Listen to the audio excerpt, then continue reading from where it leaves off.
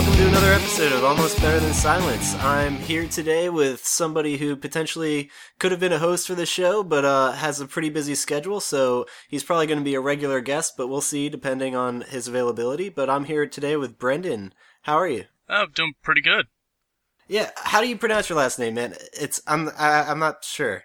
Yeah, everyone butchers it. It's McCullough.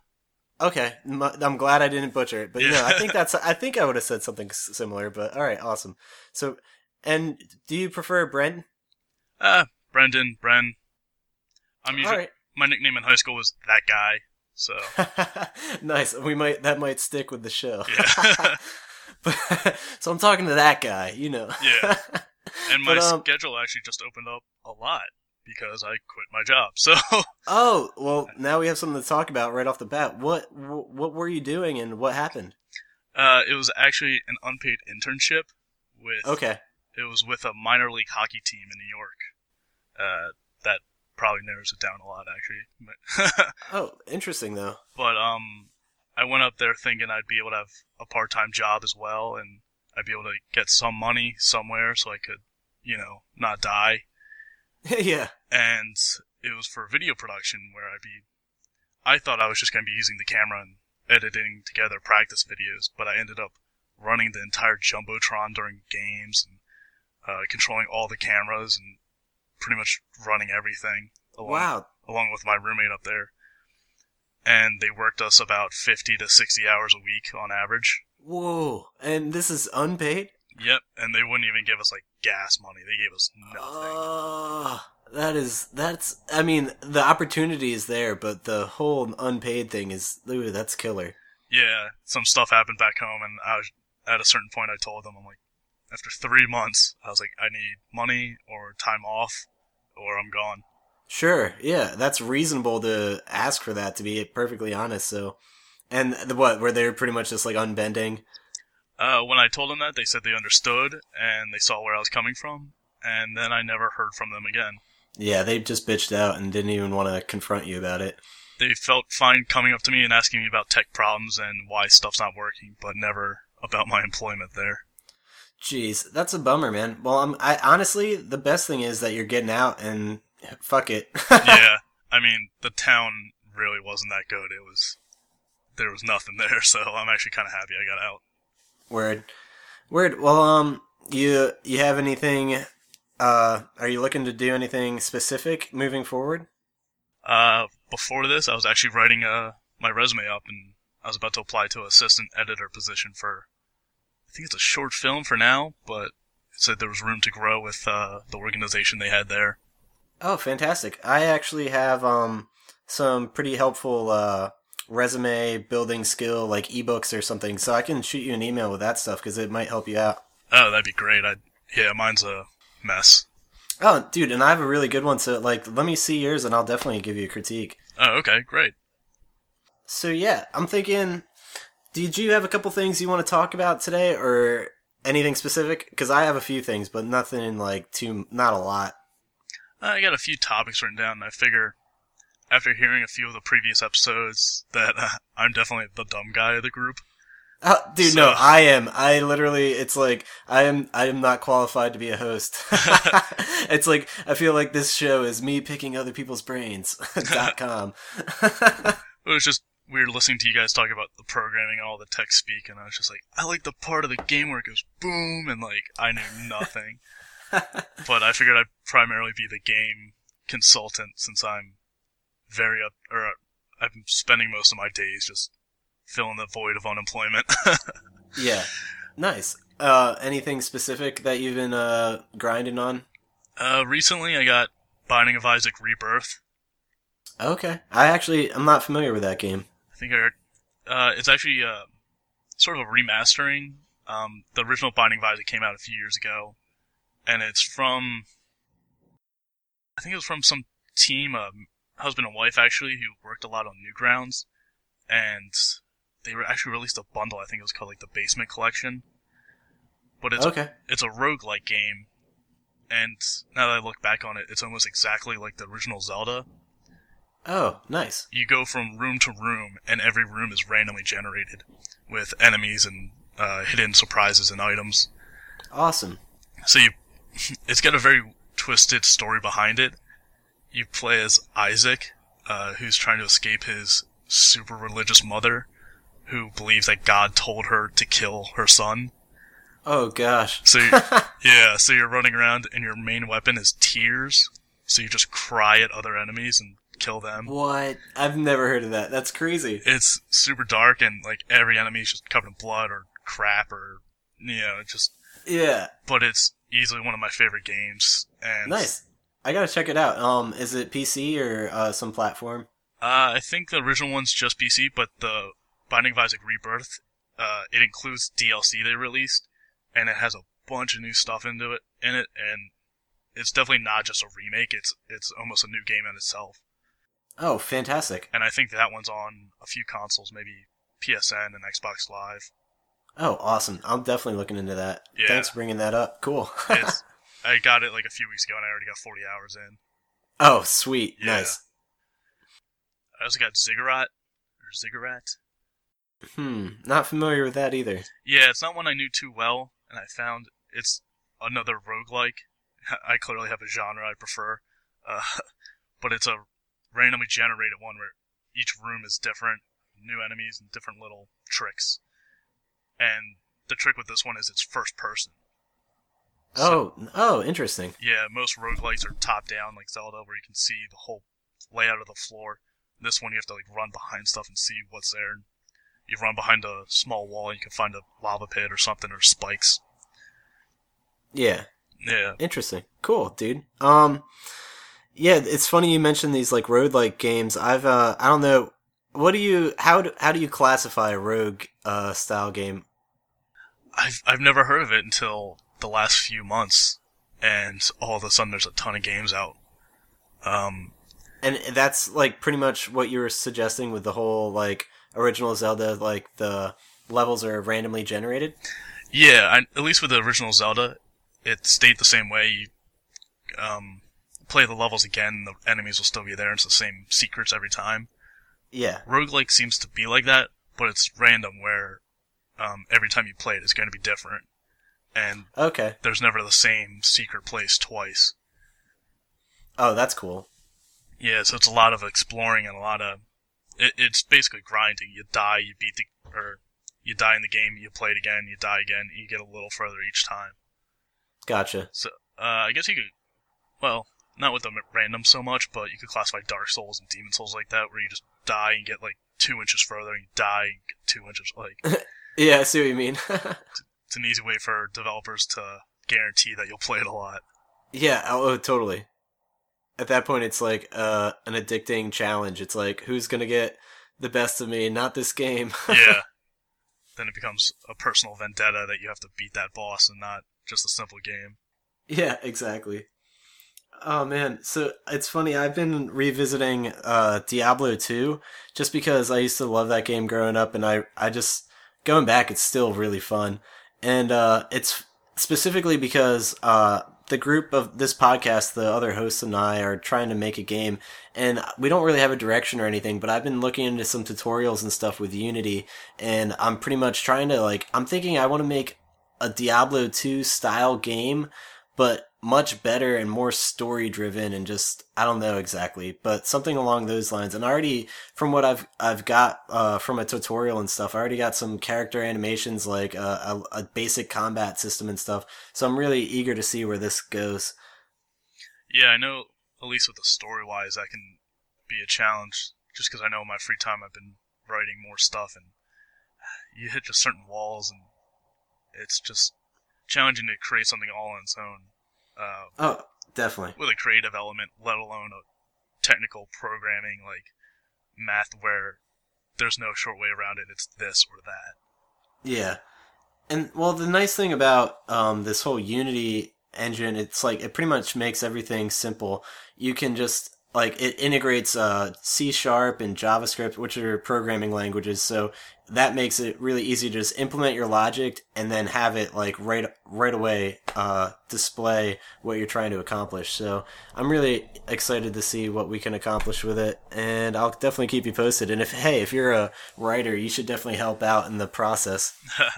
I mean, I'll give it a shot, but I can't promise you anything. No worries, man. I mean, we're all pretty much new to this, so it's gonna be just like.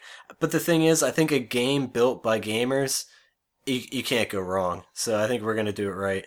Yeah, I'm looking now at just a lot of AAA titles that are usually tie-ins with movies or other franchises, and it's like, oh god, there clearly was some sort of CEO behind this who was like, my grandson loves this band. Let's put this band in the game. It's like, Yeah, yeah, yeah. They don't know what the people want, yeah, but somehow people still buy that shit, which is just mind blowing. yeah. I mean, I think a great example of that is the Sunset Overdrive. Okay, I need to know more about it because I was just by the advertisements I was drawn in. I want to know about it. It kind of reminds me of Jet Set Radio, and I think we mentioned it in one episode. And like, I'm a huge Jet Set fanboy, so right off the bat, I'm like, oh, this looks interesting. Is it good? Is it bad? And is the hype? And what's going on? But I think that's the point. For at least from what I've seen, it seems like a lot of like, hey, kids like energy drinks. So the main plot about this game is there's a poison energy drink that turns people into monsters, and so it just seems very like, hey, we're hip, we understand the youth culture. Put this in.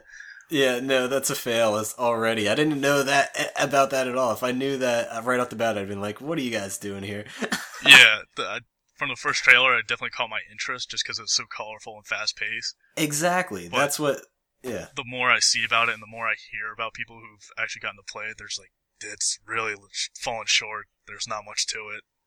Damn. Yeah. Damn, dude. And that's the thing. I just want another Jet Set. A next generation Jet Set would sell like crazy and people would fucking love it. It just like, imagine like incorporating all sorts of like badass electronic music like dubstep and like, I don't even know, like who, it'd just be fucking ridiculous. But I don't think anyone's ever going to jump on that. I think that whole, company went under, I don't remember though. Oh, I'm sure.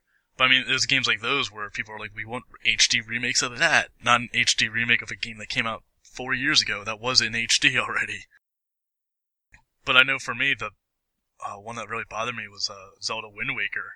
They released in HD, and it's like, that game's so shaded. It has a particular style to it. Like, yeah, that's not supposed to be improved upon necessarily. It's very simplistic and almost minimalistic in the artistic choice of it. And it's like, let's make it HD. It's like, oh, so it's more minimalist? Like, what do you improve on? Exactly. It's like, good point. That's what bothers me with all these remakes. Like, if it's like Metal Gear Solid, Twin Snakes, the one that was on the GameCube, like, if you could do a remake of that, great. Those graphics are terrible. But, you know, if you're making one that's like, Katamari, it's like, that, you don't want HD for that. Like, there's a reason it looks like this. I agree. Definitely. Yeah, that's just a pet peeve. Yeah, that's just been bugging me for a while now. All these different remakes. Yeah, no, I had faith in a few. Like, there's like the Shadow of the Colossus one and Ico, big fan. The Kingdom Hearts, they just came out with this Kingdom Hearts 2.5 as well. So those two are both really good. I'm trying to think. There's the Jak and Daxter series, which that's pretty cool because I did enjoy that back in the day. And just a couple other weird little titles. There's a few on there that are gems, and I'd like to maybe cover them on the show. But I guess, some of them are kind of just like unnecessary. Yeah, the ones that particularly bother me are the ones that are artistic for a reason, like Jak and Daxter and like Crash Bandicoot. Like, those are just, the graphics weren't the main priority. They didn't have a style or a theme to them, at least with the early ones. Exactly, and when they actually improve upon them, it's like a noticeable, like, oh crap, this makes the game a lot more, like, I can come back to this, but if I go back onto it on PS2, I'm going to be like, cringing. Yeah. I got a few of the Thief games off Steam, like, during the sale. Oh, fantastic. And they are just painful to play, because it's just so old and, like, hindered, and it's just like, ugh. It's tough. Dude, it's funny you say that, because I got, for Christmas from my girlfriend, she gave me the Elder Scrolls Anthology, and it's awesome. It's like that box set of all 5 Elder Scrolls games with, like, all the, like, DLC and... Yeah, exactly. And, it also comes with these, maps for each area, which is pretty cool. But the whole point is that the first 2 games, Arena and Daggerfall, those games are... talk about painful. Those games are like ancient. Aren't they like borderline text-based? Like, Yeah, it's like, yeah, I think the first one specifically is, and then Daggerfall is more like Doom, kind of. I forget. Honestly didn't even get around to playing them just yet. I've beat Morrowind, Oblivion, and Skyrim, and let me tell you, those games can't get much better than that. Yeah. I know, at least for me, I had trouble with Morrowind, because the combat was just so bad. Oh yeah, dude, I love Morrowind. Probably out of all the Elder Scrolls, by far Morrowind is my favorite. And it sucks because yeah, I think they did do like some kind of like mod on computer where you could up the graphics, and I tried to do it and I just couldn't get it to work. But my one friend did, and he said it was so much better. But yeah, trying to go back to that game too is just like, oh, I remember being a kid like playing this shit on Xbox original or something, and being like, I felt like I was in another world. I literally thought like I like fell into a book, and I'm like playing this, like I was so immersed. And then I come back to it like however many years later, and I look at it, I'm like, this looks like shit. Like, it's like, why? It's just so weird how our expectations climb just as fast. It's just because of the fast pace that they keep releasing games. It's like never ending. Yeah. Yeah, it's like you get sucked into an amazing story. It's like, oh, it's like the never-ending story. And then 5 years later, you come back and play it, and it's like, oh, this is like Warriors of Virtue. Like, I get sucked into a shitty book. Yeah. I never thought I'd be able to make a Warriors of Virtue reference. Nice. Oh, man. Hopefully our audience can appreciate that. That movie is terrible. If anyone understands that reference, I apologize that you had to sit through it. Yeah, well, it's definitely going in the show notes, so... Nice. But do you what kind of phone do you have? Are you an iOS guy or Android? I'm actually one of the few people I know that that just got a smartphone, I think within the last year. Okay. No, I know there's a few that I know as well, but you guys are cool though for doing that, if you ask me.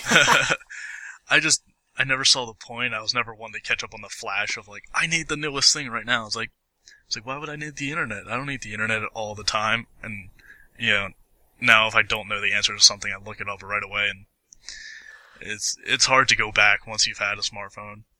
Oh yeah, definitely. It's funny because this one girl from college, I specifically remember her posting about like, oh, I just got my first smartphone, and then like she was posting stuff on Facebook like an increase like 90%, and she was just like always like on everything.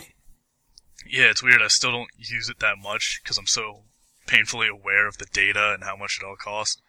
So I think after a year and a half, I've yet to go over a single gig of data. Oh wow! Yeah, dude. Well, yeah, good job. That's impressive. I feel like not many people can say that in this day and age. Yeah, I mean, I love being connected, and I love knowing everything I can.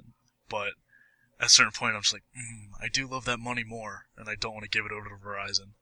Yeah, I actually share a family plan with my parents, so there's 3 of us sharing 10 gigs, and luckily there's like this like the Verizon widget that literally shows you where like the percentage of your 10 gigs and where you're at. So like for that whole billing period, you can pretty much watch that go up and then be like, oh shit, if you're getting too close towards the end, then you gotta just not use your phone as much. But yeah, typically by the end of the billing period, it's probably like up to like 8 or 9 gigs. So I guess we pretty much use it heavily. Oh wow.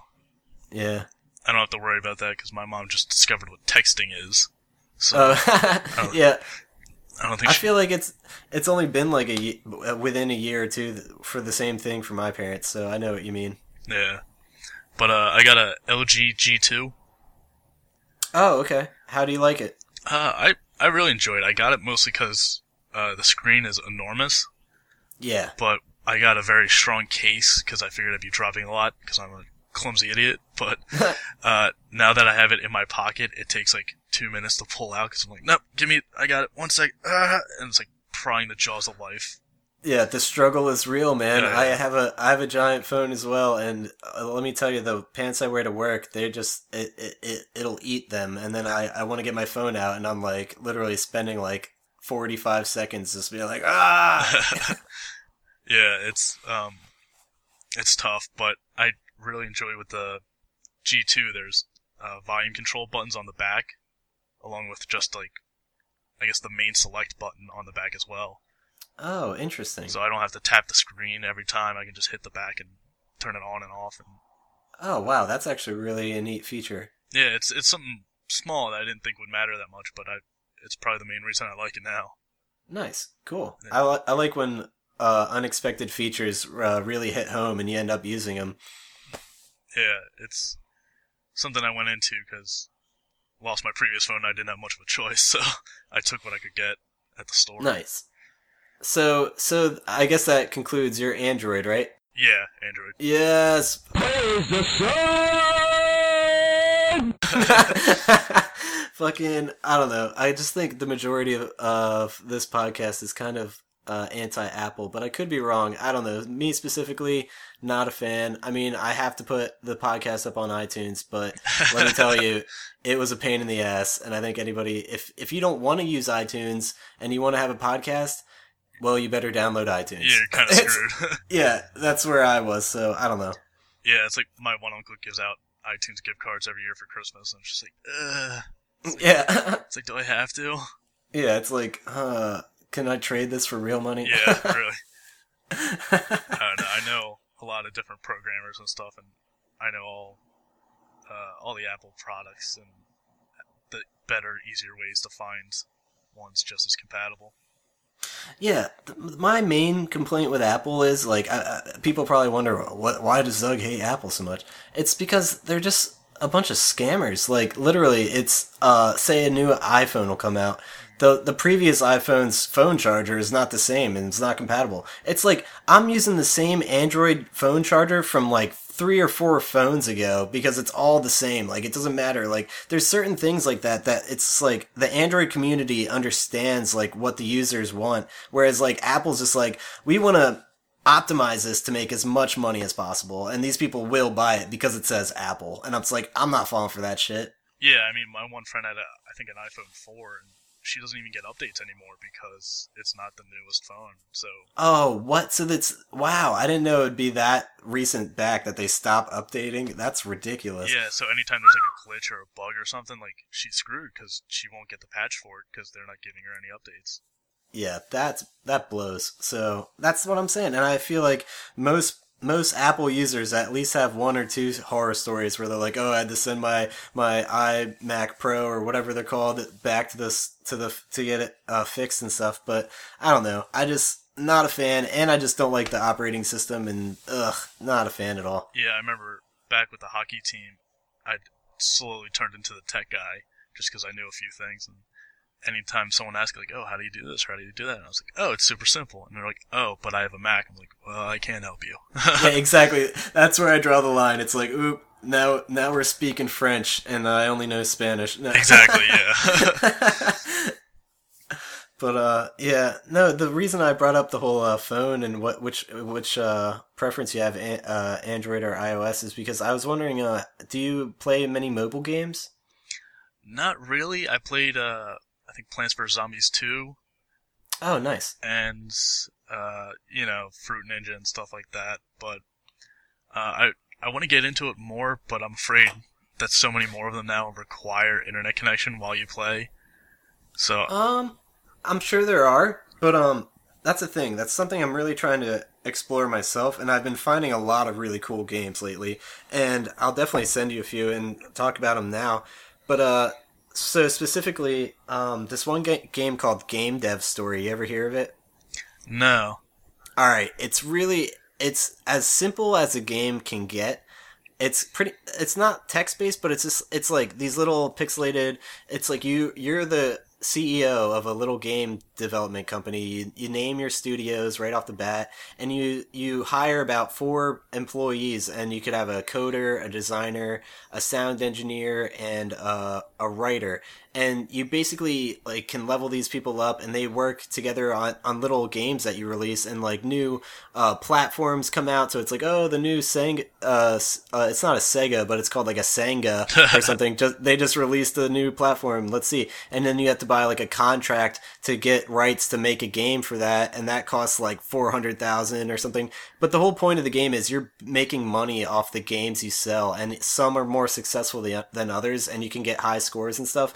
And it doesn't require internet access or anything, but I think it's like a couple dollars on the Play Store. But over Christmas, I think I got it for like 98 cents. So I was like, that's like a no-brainer. Oh wow, yeah. I know there's one on Steam. It's called Game Developer Tycoon. Oh, really? I want to check that out then. It sounds pretty much up the same alley. Yeah, I was gonna say it sounds almost the exact same. Nice. I'll definitely look into that. That sounds neat. Yeah, but I know there's some reviews that were saying like, I put in air conditioning to help my employees, and I bankrupted the company. So, see, all right, that sounds like it's a little more in depth than this mobile version, because you pretty much you're not limited, but there's only so much you can do. But like putting air conditioning is not one of them. I'm not worried about that. Yeah, exactly. But that's funny. That's. If only there was like a roller coaster tycoon where you could just pick up the employees and throw them into a confined fenced-in area with a lake slowly rising. Yeah. Exactly. Can solve all your life's problems with Roller Coaster Tycoon. Yeah, that's the problem with that game. You pretty much just like build half a roller coaster, and it's like the craziest end ever, and then they just go flying off. Yeah. Oh man. But so that's just one of the ones I was playing. That's pretty cool. And then there's this other game. I didn't get really far in it, but it's called Unmechanical. And it's like really an artsy 3D kind of game. I think I'd classify it as a puzzle game. And pretty much it looks to me like a floating robot head. It's got like a propeller system on the top of his head, kind of like one of those weird hats. Huh. But, and yeah, so it's this floating robot head. I mean, it looks really cute. And you control it, by, either thumb on either side of your phone. And you can like move him side to side, up and down and stuff. And pretty much you have to like interact. He has like this magnetic ability, so he can pick up objects if you tap on him. And you pretty much interact with those objects and try to progress through the level. I didn't get very far yet. It's actually pretty confusing to be perfectly honest. So I'm not sure if I'm going to recommend it yet, but once I get farther in the game, I'll let listeners know what I really think. Oh, okay. Yeah, I know the only other one I've been actually playing with some consistency is Puzzles and Dragons. Oh, that sounds cool. Yeah, I think it's one of the bigger name ones that you see on the side of like Facebook all the time that might or might not be a virus or something, one of those. Oh, jeez. Yeah, but it's essentially just a match 3, like so many games are now, like Bejeweled and Candy Crush and all that. Yeah. But that's for half the screen, and on the top half you have like 5 little creatures, and each time you match like 3 waters, it gives energy to the water creature, or 3 fires, it gives it to them. Okay. And then once they have enough energy, they attack whatever enemy's in front of you. So it's kind of like a match 3 plus Magic the Gathering sort of system. Oh, cool. Yeah.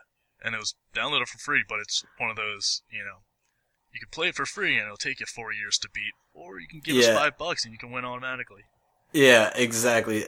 That's come up so many times in the show. It's just because we talk about mobile games frequently, and it's impossible to talk about mobile games and not bring up how like they're all pay to win. Yeah. It's a shame, but it's also like, God, it just makes me want to get a game out there and make a lot of money.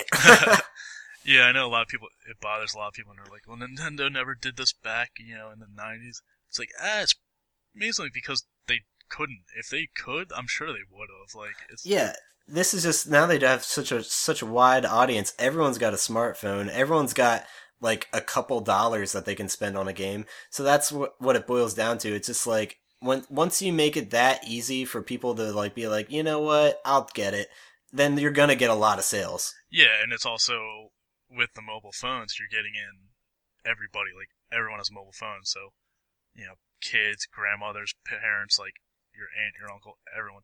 Yeah, so you get the entire demographic. It's pretty much no matter who your audience is, they're on a phone. Yeah, and you don't have to sell them on like a console or something. They already have what they need. Yeah, exactly. So I can understand why they're doing it, but it's just a big deterrent for. Oh, this is a perfect segue. All right, man. So, are you familiar with the Oculus Rift, and did you hear anything on previous episodes about that?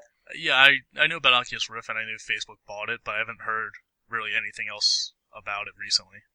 Okay, well, this isn't really Oculus related, but it's kind of. So for people that aren't able to like drop however many hundreds or thousands of dollars, I'm not sure what it costs, to like get to achieve the VR, virtual reality like experience.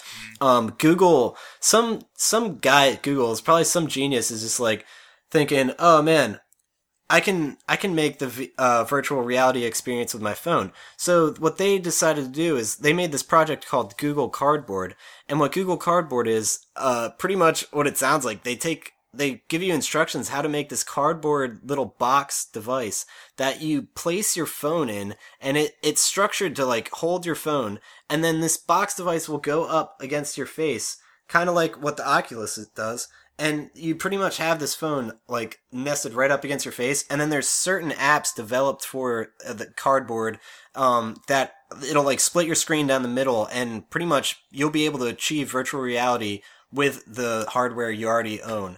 And there's already like tons of apps in development. Like for one, I'm specifically really excited to try. It's called the Hobbit virtual reality experience, and it's like the picture of it is like a Hobbit hole. So I'm thinking I get to step inside a Hobbit hole, and I'm really fucking pumped. Walk around inside. Yeah, so I don't, and it's like I have everything I need. I just have to build the cardboard thing and get cracking. So I really want to implore our listeners to give it a try. And the thing is, though, they are definitely capitalizing on it. They're like, oh, if you don't know how to make one or don't have all the materials, just buy one for $20. Or if you want like a $50 like aluminum one, it's like, Jesus Christ, I don't know. But I'm sure someone's gonna buy it. I don't know. Do you want this brand named box? It's got our Yeah. logo on it. It's $70,000. Literally, and it's like the logo probably is like cardboard. It's like Yeah. So is it just like, is it a projector off the phone? Like, is it going right onto the back of the box? Or is it just using the box as like a background? And like, how does that work?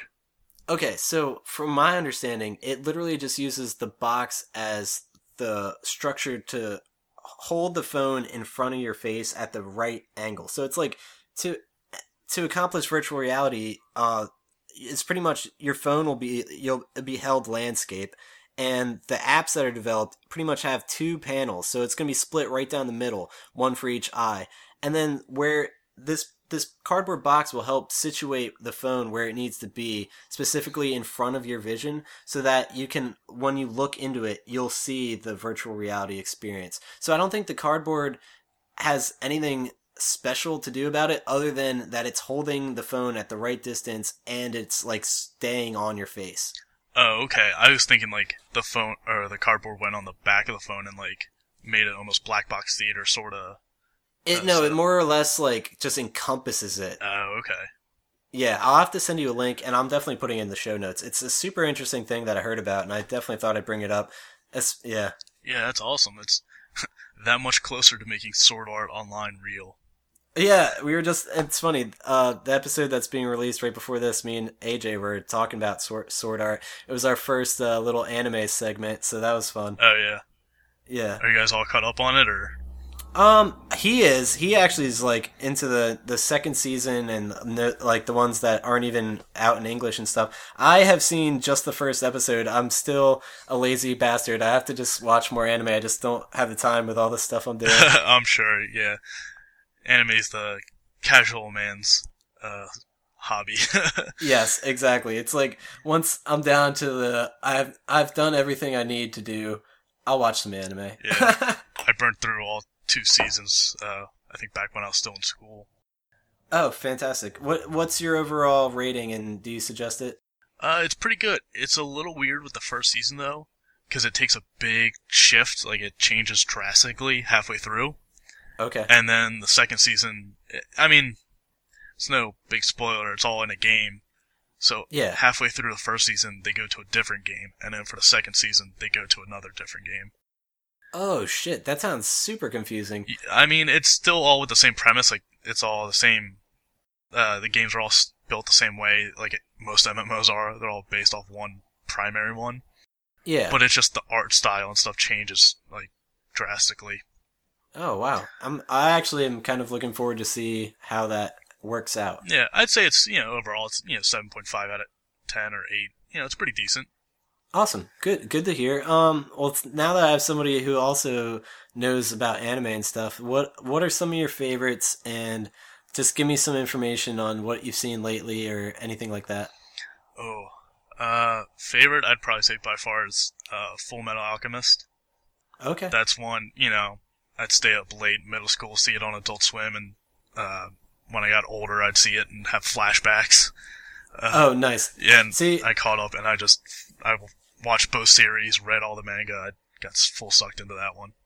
nice. I love when you can find one that you really like that. I personally never watched that one in its entirety or anything. I just don't think I ever sat down and gave it a chance, so I'm sure I'd like it, but my kind of similar anime growing up would be Dragon Ball Z, and I can still go back to that and enjoy it. I mean, it's definitely like, when you watch it though, like at this age, you're like, oh my god, they're drawing this out so long. and it's like, all it is guys screaming and getting more powerful. Yeah. You got the 4 episodes of Goku charging up the spirit ball, and then it's like, literally, really? That was painful. And I remember as a kid being like, I was so on the edge of my seat for weeks, being like, what's going on? What could possibly happen? Do you think you'll possibly lose? No, he's Goku. He always wins. Yeah, exactly. I actually just came home and I started packing up a lot of old action figures I had, and I never realized how many Dragon Ball Z ones I have. Dude, I have a bucket load, dude. It's a shitload. I should just take a picture of it. People would be shocked. I was actually trying to find some place I can sell them, because I can't donate them because they're all used. Yeah. I can't sell them because everyone I know is, 25 and doesn't have room for this stuff anymore. Yeah, it's like, I have this one of Master Roshi, and I was considering just putting it on my desk at work, but I'm like, no, people be like, what the fuck is that? Yeah, I remember in middle school, it was actually Nightcrawler from the X-Men, but he had suction cups on. So I put him inside my locker one time. Nice. Oh, you got a little doll. I'm like, well, he's gone. He's man. Thanks for ruining that. Yeah. Oh man. Oh, I actually just finished the Naruto manga because the whole series is done. Oh yeah, I heard about that. That's another one that's it's just too big for me to even I'm just not gonna do that. I'll say this: I was there from I wasn't there from square one, but I started at the beginning and I caught up all the way to the end. Yeah. Don't do it. It's so bad. Oh man, well that's a great. I'm very grateful because I wasn't going to anyway, but now I just got reaffirmed. Thank you. Yeah, my one buddy was trying to catch up onto Shippuden, which is after the time jump when they're all older. Yeah. And he's like, when should I stop? And I looked up the episode list, and I was like, stop around episode 32 would be a good place to stop, and the story's fine. And he's like, well, how many episodes is after that? And I was like, 360. Yeah. You don't need to watch any of those. Oh man. At one point, they go from fighting just a bad guy to fighting existence itself and God. It's just what happens? Yeah, what? I can't recommend it less to anybody. Alright, thank you. Oh, good. And I hope our listeners can comment and stuff and give their opinions. I'm sure we're gonna have some fanboys freaking the fuck out, but it doesn't really matter. Oh, give them my personal email. I'd love to talk to them about it. No, nice. Oh man, well that's another one that I had no real background in, so I'm glad to get an opinion on that. So those are some of the bad ones. Well, and also you mentioned Full Metal Alchemist on the good side. What are some other ones that you really enjoyed? It's tough to say. I haven't been watching too many lately. Okay. But I know my roommate in college was obsessive, so he got me into a ton. Trigun's great. Cowboy Bebop, the classics. Oh, definitely. Did you ever see Gurren Lagann? We tried getting into that, and I think we got 3 episodes in, and we're just this is just confusing. Dude, it is, but totally worth sticking with. Yeah. And I oh my god, that show is fucking ridiculous. And I mean, a lot of anime fans would probably agree. That one usually is in the running for some of the best anime, but it is for a reason. That the climax at the end of that show is just unfathomable. It was like that episode was just godly, and I don't know, I just really enjoyed the series. I mean, it's definitely a little weird with certain fan service, and just like it's just really weird in general. Like everything about that show is really strange. Like the boy who has like a drill, and the society is underground. It's kind of like the cave parable, which is really cool. And the whole idea is this boy and this other guy pretty much break to the surface and realize there's more to the world than just where they were living, and what's beyond the surface is just fucking ridiculous shit, like these giant ass monsters or mechs technically, and yeah, it's ridiculous. Yeah, I remember watching. I guess it's a personal thing for me. I'm not a huge mech fan, and Okay. I remember me and my buddy were watching. I think it was Sword X Gun or something along those lines. Okay. And it was kind of interesting for like the first episode, and we get to the second one, and it's just like out of nowhere a mech drops down. It's like this didn't have anything to do with the story. What's happening? And it just bummed us out. But yeah, you know what happened there? The whoever was writing it was like, you know what we need? Big robots. Yeah, exactly. And it's like, but that's the thing about Gurren Lagann. It's not your typical mech in any regard. Like, it is so atypical when it comes to all other mech anime I've ever seen. So it's definitely, I highly recommend revisiting that, or if you've never seen it, definitely go check it out. Yeah, I see it everywhere, and people talk about it nonstop. So oh, so good. I'm glad. Yeah, I think you'll thank me later. I really think you will. I know there's one that my buddy brought up to me, and it was really hard to get into, but it ended up being one of my favorites, and I actually have like the soundtrack too. Oh, what's this? Puella Magi Madoka Magica. Okay, see, when they're that complicated, I can't keep up already. Yeah, I just googled it and I'm reading it right off the screen. Okay, nice, because yeah, that one, oof. Can you say it one more time? I'm sorry. Puella Magi Madoka Magica. Okay, and what's the concept? It's, the beginning, it's the typical magical girl, tropes, like Sailor Moon and all that. And it's like middle school girls who meet this strange little creature, and he offers them this great power, and they have to stop these evil, they're called witches, but they're just like monsters. And okay, they have to save the world from them. And then, like, I really couldn't get into it, and I felt really weird, because I'm just like, man, why'd you tell me to watch this? I feel like a pervert, like, because it's just little girls and magical and all that. Yeah, that's but, like, a lot of anime. Yeah, but like episode 4 takes this hard, dark turn, and it gets super like gritty and dark, and it's just a roller coaster after that. Okay. So interesting. If anyone's like cautious or a little hesitant to watch it, just get to like episode 4, and then you'll be sucked in. All right, good to know. I actually might have to check that out myself. It's funny you say that though. It's like one of those animes you go into being like, I don't know if I'm gonna like this.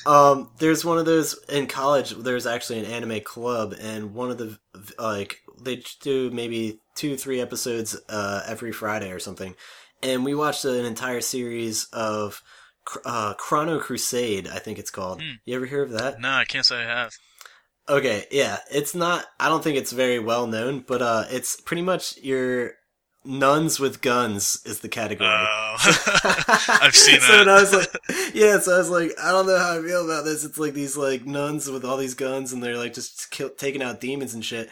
But and one of the demons actually turns out being like on the nun side, and like it's like their only weapon, and like it actually. Honestly, I went into it being like, this seems really dumb, and the intro music wasn't that good. But then, by the end of the show, though, I was like, holy shit, that was a really good anime. So there are certain ones that you should stick in there for. I did really enjoy that series, especially towards the end. The way it all progressed, I don't want to really talk about it too much, but I will recommend it at the very least, so.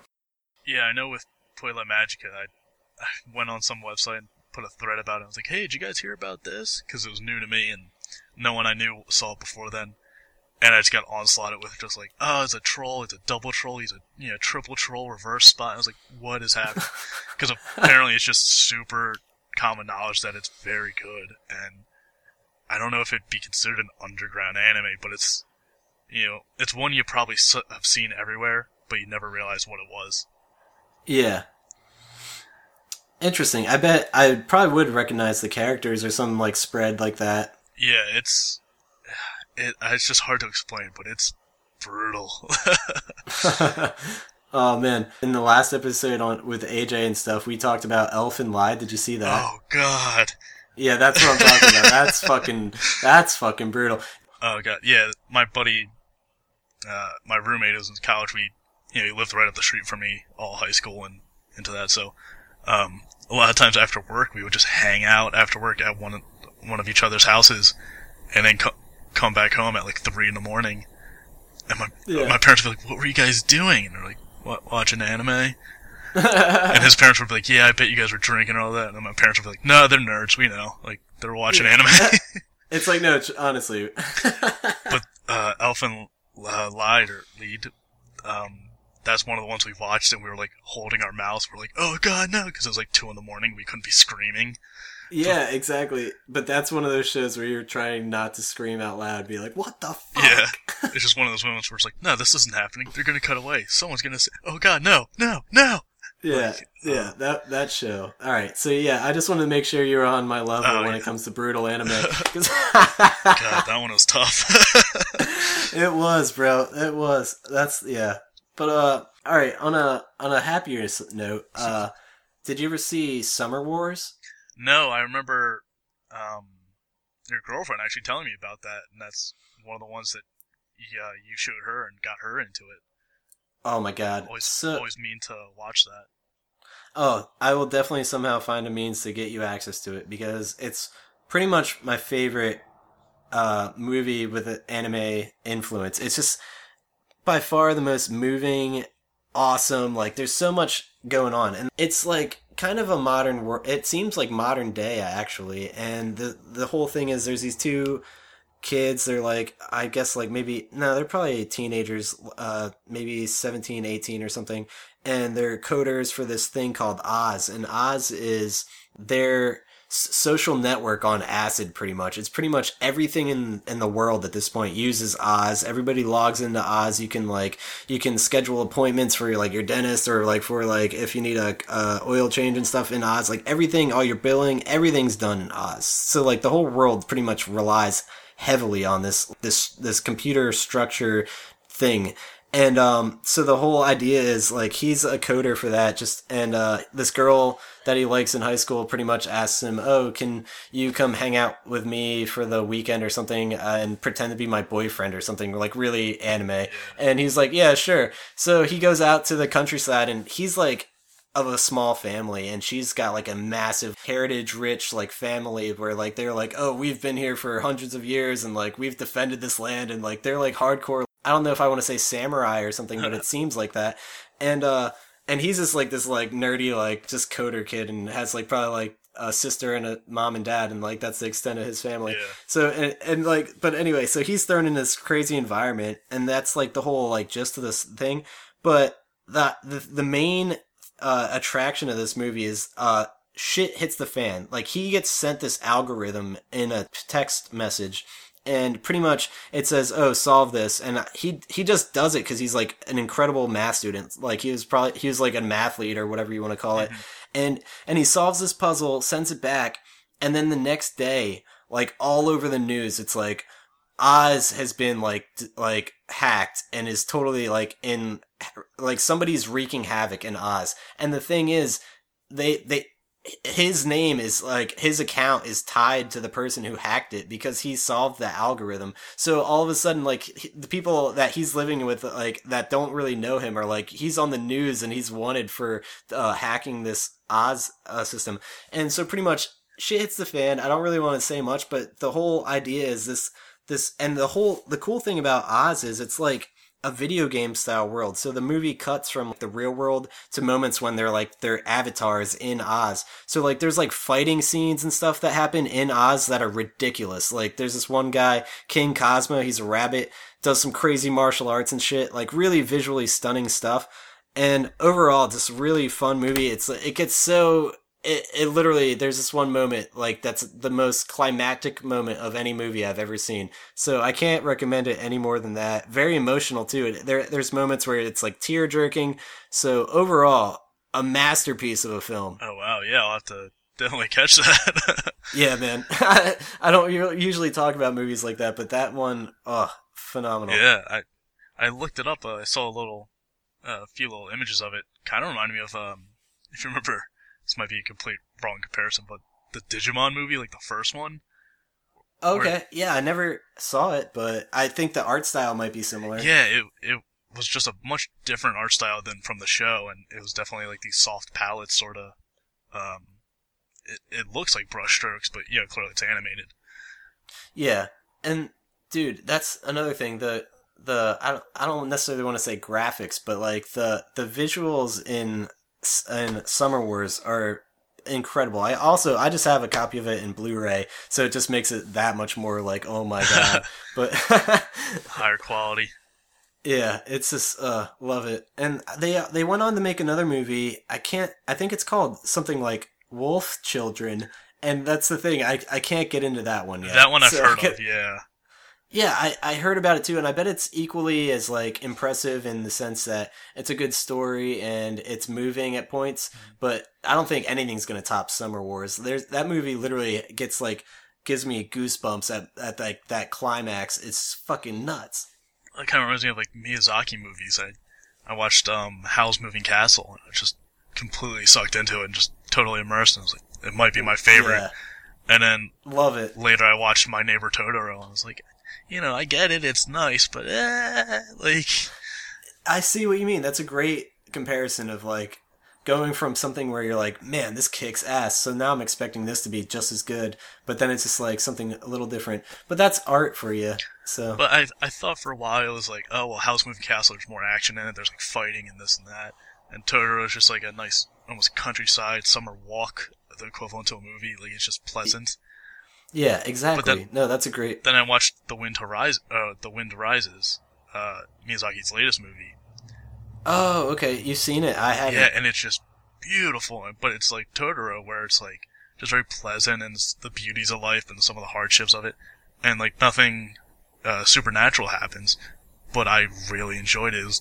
I definitely enjoyed it more than Totoro. Yeah, awesome. I'll definitely look into that. Yeah. I know, we mentioned that I wrote earlier, and something I've been really trying to keep up with is I found a subreddit called Life as an NPC. Yeah. And it's kind of like an odd place where it's just a collection of short stories, but it's all from the perspective of NPC characters in video games. Oh, nice. That could be hilarious. Some of them are really funny, and then some of them are, I think I've seen one that's like part 5, and they're just huge paragraphs, like the guy's trying to write a novel of this character's perspective. Oh my gosh. But, yeah, it's definitely something that sparked my interest in writing, and I've been trying to keep up with that a lot more. Nice. But a lot of them have mostly been, Skyrim, Grand Theft Auto 5, Saints Row, the ones where it's just wacky and insane. Yeah, but I can imagine. Yeah, but I like seeing the people try to write perspectives. Like, there's someone wrote from the perspective of someone in Katamari.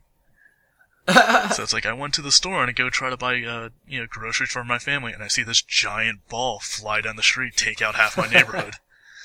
Yeah, that's what I mean. I'd be more interested in the atypical ones. Yeah, the ones that you're not expecting to get an NPC's perspective on. Yeah, because with some of those big sandbox games like Skyrim and Grand Theft Auto, it's like, well, clearly this is the game where the character goes crazy, and of course they'll do wacky stuff. But it's like just looking in the hindsight of like, what would the Koopa think in Mario? That like the one Koopa he didn't kill in that level. I'm like, oh my god, all my friends are dead. Like, what's his perspective? Yeah. And it just really, changes how you view the one game. Oh yeah. I know I've definitely been spending a lot of time with those. That's really cool. I'll definitely have to put that in the show notes too, because that's super interesting, and I'm gonna have to read a few, if not write one or two. Yeah, it's just one of those things. I've had a few drinks, and fingers are a little loose. Let me just type this out real quick. And yeah, it never hurts to get some typing done. I will say I did find this one game recently. I can't even tell you where I found it, but it's called Unholy Heights. Okay. PC? Yeah, as far as I know. Okay. Not sure. but it's this little game where you're Satan and you're a landlord. So you're like managing. It's like one of those management games where you're controlling the different stats and you're accounting for different things. Yeah. But so you're like catering to all your tenants' different needs. Like one is like, oh, I want air conditioning. Oh, I want a fridge or a new bed. You have to pay for it. If they're doing well, you can increase the rent on them, and that'll pay for more stuff. But all your tenants are monsters, and every so often a herd of like heroes will come by and try to kill all of you insane. What? And then you have to use your tenants to defend them. Dude, that is fucking cool. And it's just this really like simple. It's all 2D, and it's just super Japanese, like the style. Yes, dude, I want to play this immediately. It's like just the exact opposite of your typical kind of. Yeah, yeah.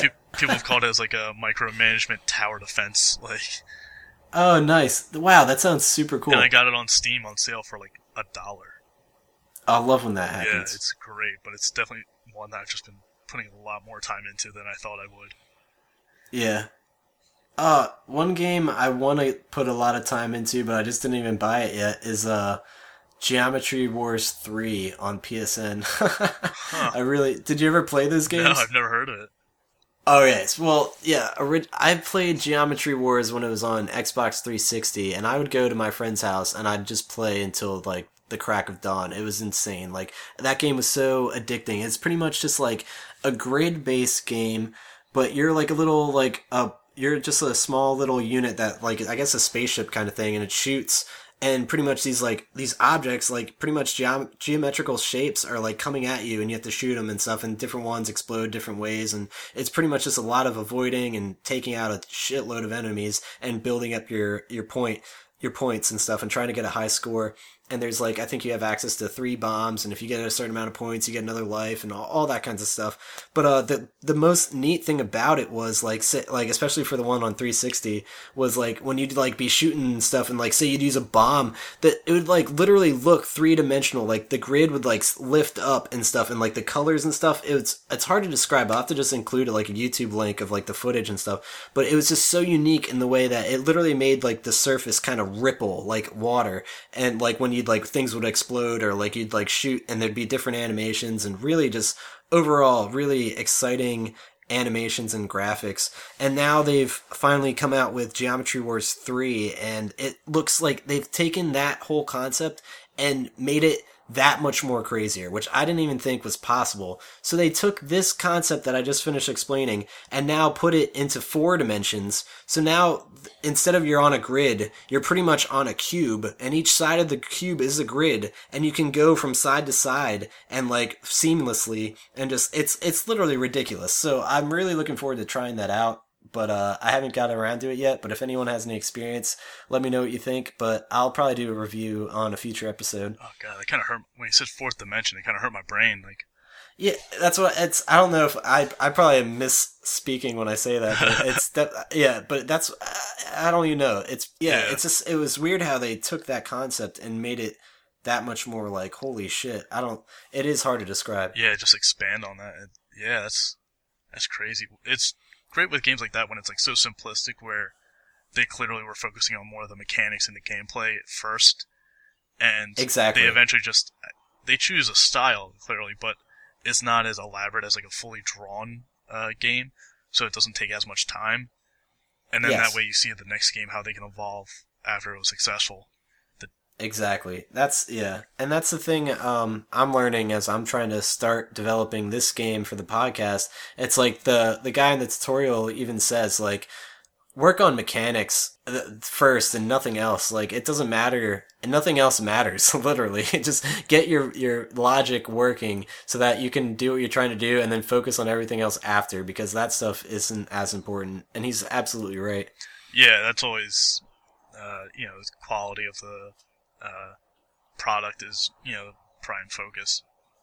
Yeah, and that's where I'm at, working on this whole combat system. It's definitely buggy. Even, it's funny because even in the tutorial, this guy has tons of bugs, and we just go through them, which I actually appreciate, because it just gets me more familiarized with what I'd expect when I'm doing it on my own. Yeah, it's. I've definitely seen my fair share of bugs in games that have just destroyed the entire game. So Yeah, oof. Any you'd like to mention? Because like I'm trying to think of any that stick out in my mind, and there are some, but I'm gonna have to really think on it. So I'll think while you explain. I know one with mine. It wasn't so much as a bug with the initial game, but it was Spore, and Oh, there okay. was like an update that you had to do to fix some of the patches. So I updated it, and then it just like burnt out my entire video card, and I wasn't able to play any like 3D demanding games. Oh, And I don't know what happened, but I couldn't play any game no. like made after '95 because it was too demanding. Yeah, that sucks, man. That's a big bummer. Yeah, And oh, and it was. did did oh, I'm sorry. I was gonna say, did you get around to? Did you enjoy Spore A, and B? Did you go back to playing it? I enjoyed it before that, and Spore was a fun game up till, if anyone doesn't know, you start out as just a microorganism, and you design the whole creature and the name and everything, and then you Yeah. just survive until you can evolve into, I believe it goes from microorganism to land-dwelling animal. Then you go to tribe, and then when you're a tribe, you take over the whole country. Then when you evolve from tribe, you go to a like city, like a modern society, and then you take over the whole world. And then when Okay. you take over the whole world, you evolve into a galactic civilization. Oh But wow. you're still that animal that you created, like from like walking onto land. So you Sure. still look the same, but you have like different armor and stuff. The problem was once you got into the galactic area, you literally had to go through the entire galaxy. And when you're on land, the country was like, it's a decent size, and it seemed like a country for that planet in a game. Yeah. But when you hit galaxy, like, it's almost literally the size of a galaxy. Like, Oh, there's God. millions of planets they want you to go to. I'm just like, nope, this is too much. It's, Yeah. and then you find out there's a galactic empire at the center of your galaxy that already What? owns like 30% of that galaxy. So it's like, how am I gonna fight that? Like, it's just too overwhelming. Yeah. Wow. That's interesting. Yeah, but after I did that, I just go into the creature creator and just make different stuff, and I made like a gorilla-looking thing that looks like Grimace from McDonald's, and that was fun. But once it destroyed my computer, there's a little bitterness, I can honestly say, and I didn't Oh. feel like playing it. Much. I can imagine, man. Yeah. Would not be happy with that. It was it was fun while I had it, but like I see new versions of Spore out and like updates, I'm just like, nope, not even gonna attempt it. Yeah.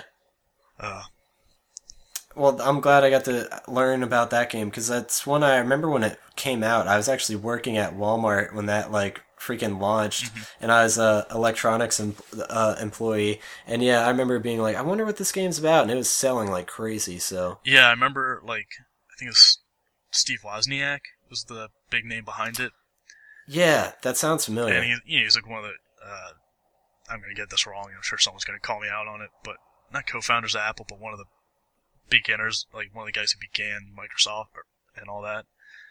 Okay. So like him behind it was like a big name, and everyone was really excited. And he's, they're selling the game. They're selling features that don't really work out the way you think they do. So Yeah. where it was a breakthrough game and it was amazing what you could do with it, some of the stuff didn't live up to the hype, and it kind of Gotcha. fell short. Damn, I see. Yeah. Yeah. So I know you read manga and stuff. Have you read any good graphic novels lately? I've been trying to catch up on all of the Ultimate Spider-Mans. I just found a lot of those. Okay. I think I read most of them. I'm a diehard like Marvel fan and all that. Gotcha.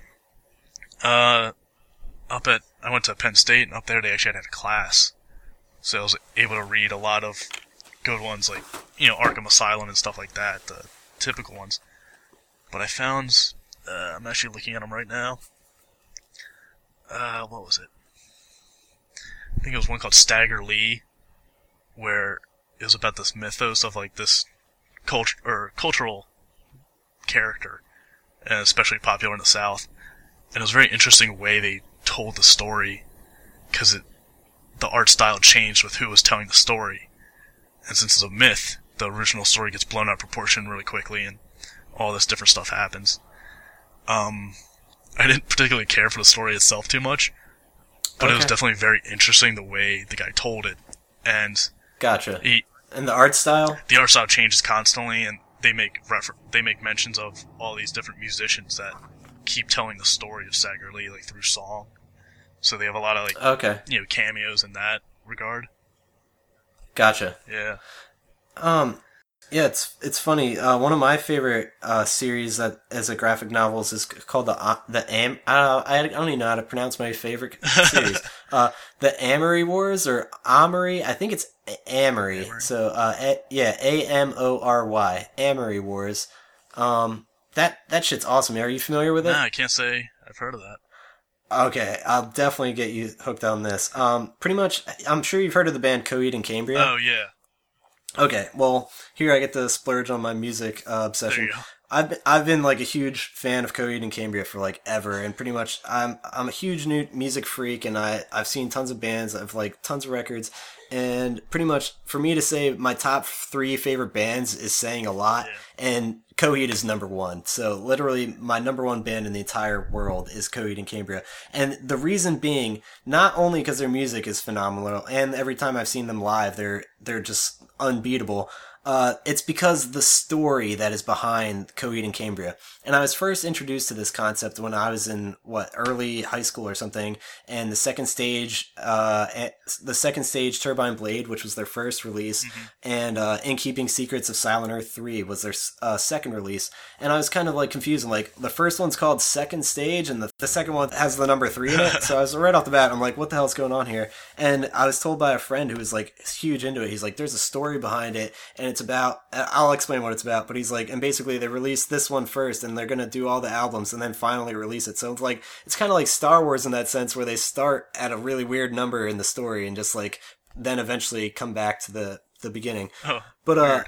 It was kind of strange like that, but that's what first got me like, okay, you've got my interest, and I really enjoyed the music. But the story, alright, so I'll just explain the second stage Turbine Blade only, because the rest I'll let you guys look into on your own.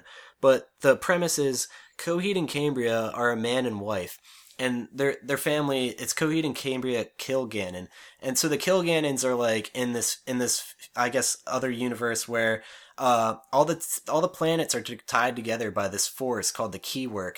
And pretty much it's just like this weird world, and Coheed, the husband in the situation, goes to work one day and is informed by this guy, like after he gets out of work, this guy's like, you gotta step into my limo and we have a conversation. And he's like, I'm from some government agency, and I'm telling you that you're half human, half android. You were created like as a terrorist, like defense unit, and we've like brainwashed you, and you don't even know anything about your past. And the thing is, you were affected with this virus called the Monstar.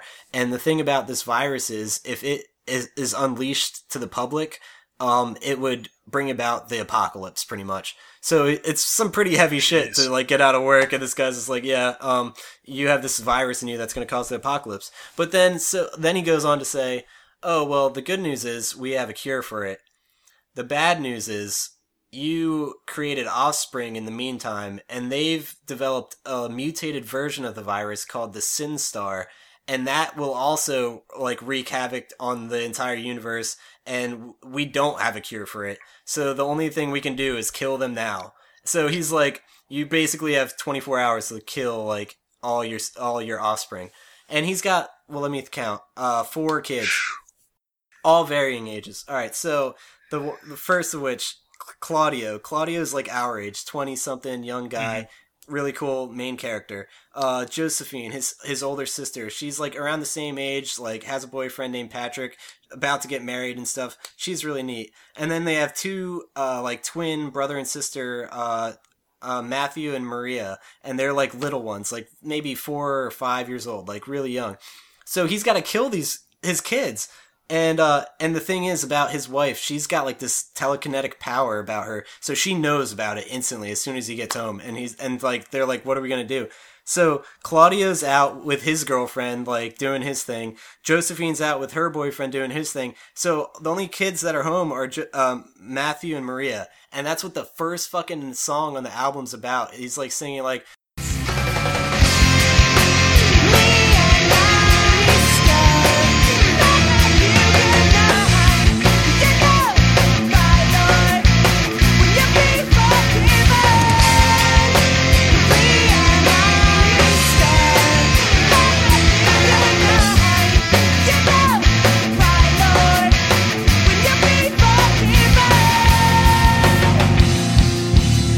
he's like singing about how he's poisoning his own kids and stuff. So and as soon as I found out the meaning behind these songs, I was like, what the fuck? So like, and it's literally, it goes so much deeper. Josephine gets raped. She comes home to tell her parents, and her dad just murders her with a hammer because like he has to kill her. And as like she's getting murdered, her boyfriend walks in to like explain himself and like be like, I'm sorry this happened, like because he wasn't, like he took her out that night, and they got ambushed by a gang in somewhere in Jersey or something. So it's ridiculous. So she gets raped. She comes home to tell her parents, gets murdered. He witnesses the murder and runs away. So he's like, my girlfriend's dad just killed my girlfriend. So he's off doing his own thing. Claudio's the only living sibling left, and he finally like the government. He's like late to get home. So basically, the government comes in and is like, oh, well, we're going to take care of the last one because you couldn't do it. And it was pretty much like a ploy. Like, it's all bullshit. You'll have to read it to find out what's actually going on there. And then it's like on a galactic level, like they pretty much like go on a spaceship, and there's some crazy shit, like pretty much Coheed and Cambria, since they are these anti-terrorist units, Coheed's got like these fucking like this robot arm that can like whip out like these like crazy blades and stuff. So he's like cutting off people's heads and shit. And then like Cambria's got her like telekinetic powers, so she's like using like lasers and doing all sorts of crazy shit. So it's a super interesting read. You gotta find out what happens to Claudio. This isn't the biggest spoiler ever, because like even Coheed and Cambria the band always says this, but Coheed and Cambria the characters die by the end of the first album. So there's a lot of death, and there's pretty much like, it's just like right off the bat, you're like drawn right the fuck in. And like from there, the story just gets better. It's like the most unique science fiction I've ever really been subject to. And I often, when I explain this to people, I'm like, I recommend it more than Star Wars. And that's a bold claim, I know, but I will go there. Jesus. That took a dark turn real quick. Yeah. Oh man, I was gonna say the only other band I know that like ties in with a story, like continuous story, is Proto Man, and that's Mega Man. That's nowhere near on that level. Yeah, I mean, there are a few other concept bands that I'm familiar with, but nothing along the scale of Coheed and Cambria, because there's literally the story there could be a movie in and of itself, and that's why it became the graphic novels, the comics that it has become. And it's all thanks to Claudio making this vision. And it's funny, Mark Wahlberg, of all people, actually bought rights to the Amory Wars and was initially pretty much saying that they're going to make a movie out of this whole concept.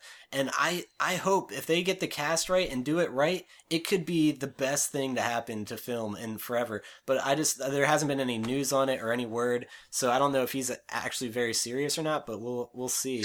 Yeah, I know with after seeing one too many adaptations from, comics or novels to film, when there's a big celebrity tie-in name with it, it's sometimes not the best thing.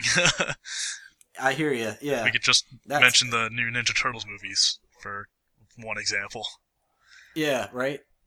But yeah, I mean, I hope it's good. Definitely something I gotta check out. Yeah, and I mean, luckily the graphic novels are totally kick-ass regardless, so those are always something to go to, and I'll put that stuff in the show notes so you guys can access that. It's funny, when I last saw Coheed and Cambria, I got like all the graphic novels signed by Claudio, and it's ridiculous, so I could even put a picture of that up. Oh geez, yeah, that'd be awesome.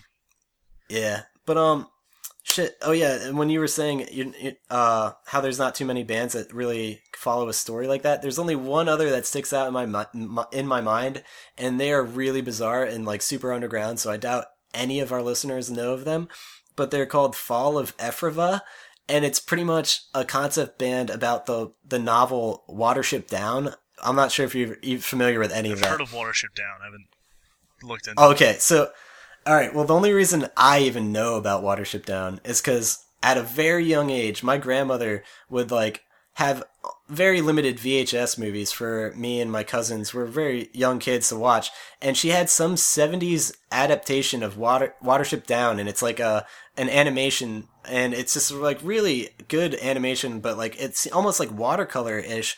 But and it's like obviously the context of that novel is not suitable for little kids. But she did not realize this, seeing that there's just a giant like a bunny rabbit on the cover. Oh yeah, so she would remember this. Yeah, so she would put this movie in, being like, "Oh, the kids are loving this," and then fall asleep. And then like we're watching this, and these bunny rabbits are like biting the shit out of each other's necks, and like there's blood everywhere, and it's like a super like dark, comparable to Society.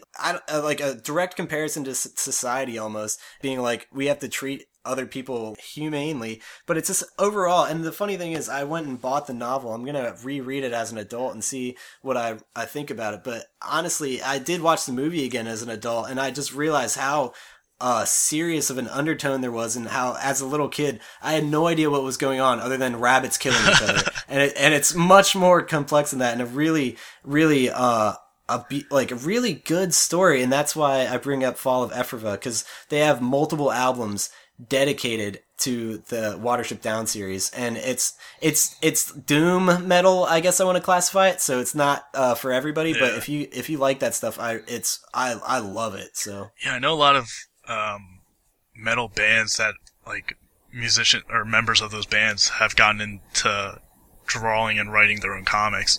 They're not associated with the bands like these are, clearly, but sure. Yeah, I think it's like Umbrella Academy is done by, I couldn't tell you, My Chemical Romance drummer or something.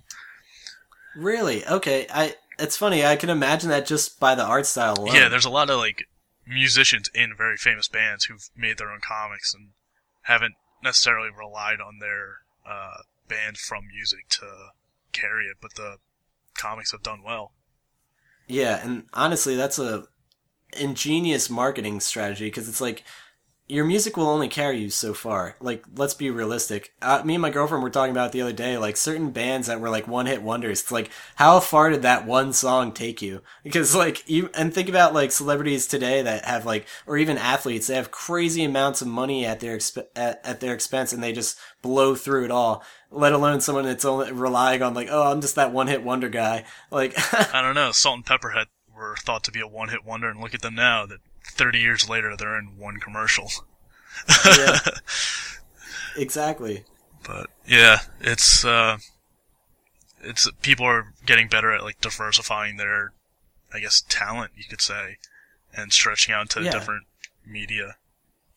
Yeah, and god damn it, the most talented person I can think of is Claudio Sanchez, the vocalist and mastermind behind the Amory Wars and Coheed and Cambria. Like, that guy, fucking genius. So props to him. Yeah, I mean, that sounds incredibly elaborate, and I can't imagine when he gets around to writing music or the comic.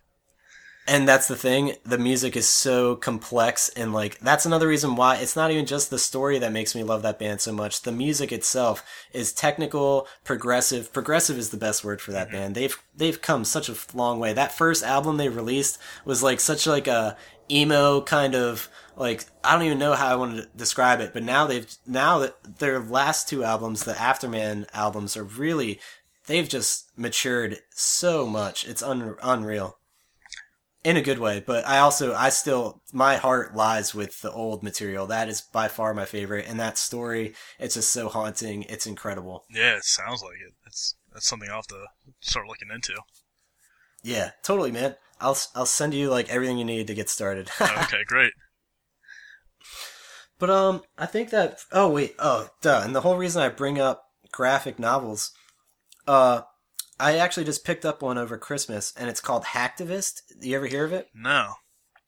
All right, I think it's kind of new. I think it may only have just come out this year, but the person behind this is actually Alyssa Milano. Really? Do you know who that is? Yeah. Okay, and that's the thing. The name, I knew it sounded familiar, but I didn't know who that was until I actually Googled her. And yeah, she's from Charmed and some other TV shows. And it's funny to think that this Hacktivist graphic novel is actually her brainchild. So, but the premise is these two main characters, Ed Hickox and Nate Graft, are like these young co-founders of a social network company called Your Life, and pretty much Your Life is like a Facebook that is anonymous, or like there's basically the government can't like twist your arm and access your stuff. So which is like, that would be great if that were actually a real thing. And then pretty much there's like this country, I'm trying to think of what it was called, Tunisia, and Tunisia is like pretty much having an active rebellion, and these two guys, the co-founder of the Your Life social networking company, are like the masterminds behind this other hacking group called Save Yourself, and they pretty much have been like working together to like do all these like hacktivism things to like help these other rebels and stuff in other countries, so like they could shut down the internet of a whole country or something. Like they were doing all sorts of crazy shit. And then the U.S. government eventually steps in, and the read is really interesting. Overall, I was just like, I enjoyed it. It was a little quick. It was kind of like I wanted more by the time I was done. But overall, it was just fast paced and really an interesting thing. The most surprising thing about it all is that it was created by Alyssa Milano. I was like, does she really know anything about hacking or anything like that? But apparently so. I mean, yeah, I mean, I know there are celebrities who have their own comics. I know Joe Hill created the whole Lock and Key series, and it's really good, but he's Stephen King's son, so it's not surprising when he, writes a good story.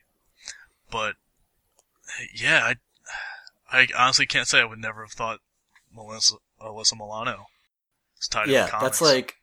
That's what I'm saying, man. That's just like being like, oh, Heidi Klum and no, I'm just kidding. But Heidi Klum is doing a Grindhouse movie with Tarantino. Yeah. Oh man, that's bizarre. Yeah, but yeah, I recommend it though. It was definitely a good read, and just an interesting. I'm always intrigued by the whole hacker community, and that was in the way that you can use hacking in a way to benefit the rest of the community. So that it was interesting in that regard. I'm always cautious about that stuff because hacking is just up there with video games and like other media where they just don't understand it. So I think there's like there's like a famous clip from like NCIS where it's like, oh yeah, I just hacked into the GUI interface and I changed this. And it's like, do you know what GUI interface is? Like, yeah, that's not how it works. You don't hack into it. Yeah. So it's just, I just saw one recently. It was from Bones, where a guy carved, I think it was a QR code onto Bones.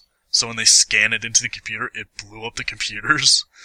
Are you fucking? And it's just like, oh my! It's like that's what hacking is to me, and like video games. It's like they get it so wrong. It's hard unless you actually know what you're doing. Like exactly, it's definitely it's a really challenging hobby if you're gonna get into that. Yeah. I thought of it like, hey, that might be neat. And I saw my roommate who's a computer science major do it. And I was like, I'm gonna walk away and play video games for a while. Just yeah, it's overall shady, but the best thing is it's like you can hack in a good way, which is what I would always promote. But there's always going to be the opposite. The white hats and the black hats. Yep, exactly. You know, I feel like I'm gray, but can't deny. But there's no black and white in the world. There's just 50 Shades of Gray. Yeah. Oh, jeez. Oh man. But yeah. Okay. Well, I'm glad we got to touch on some more stuff like that. That's definitely something I'd also like to talk about, like comics and stuff in this show. But we'll see. I'm glad we got to finally do that for once. Yeah. If I knew we were going to talk about that, I would have brushed up on some more of the comics I got. Oh, no worries. I have a bunch too, and the only reason I brought up Hacktivist is because I read it recently, so I should brush up on what I got, and I'll definitely, like I said, you're gonna get hooked to the Amory Wars. It's just so goddamn cool, and the artists change throughout the comics, but each artist does it justice. Like I was never once like, oh, this sucks. I was always like, it's so fucking awesome to look Yeah, at. they're each good in their own way. Yeah. Yeah, that's. Jeez. As soon as you started talking about that, you said the Monstar, I immediately just had Space Jam flashbacks. The Looney Tunes versus the Yeah. Monstars. Oh yeah, holy shit.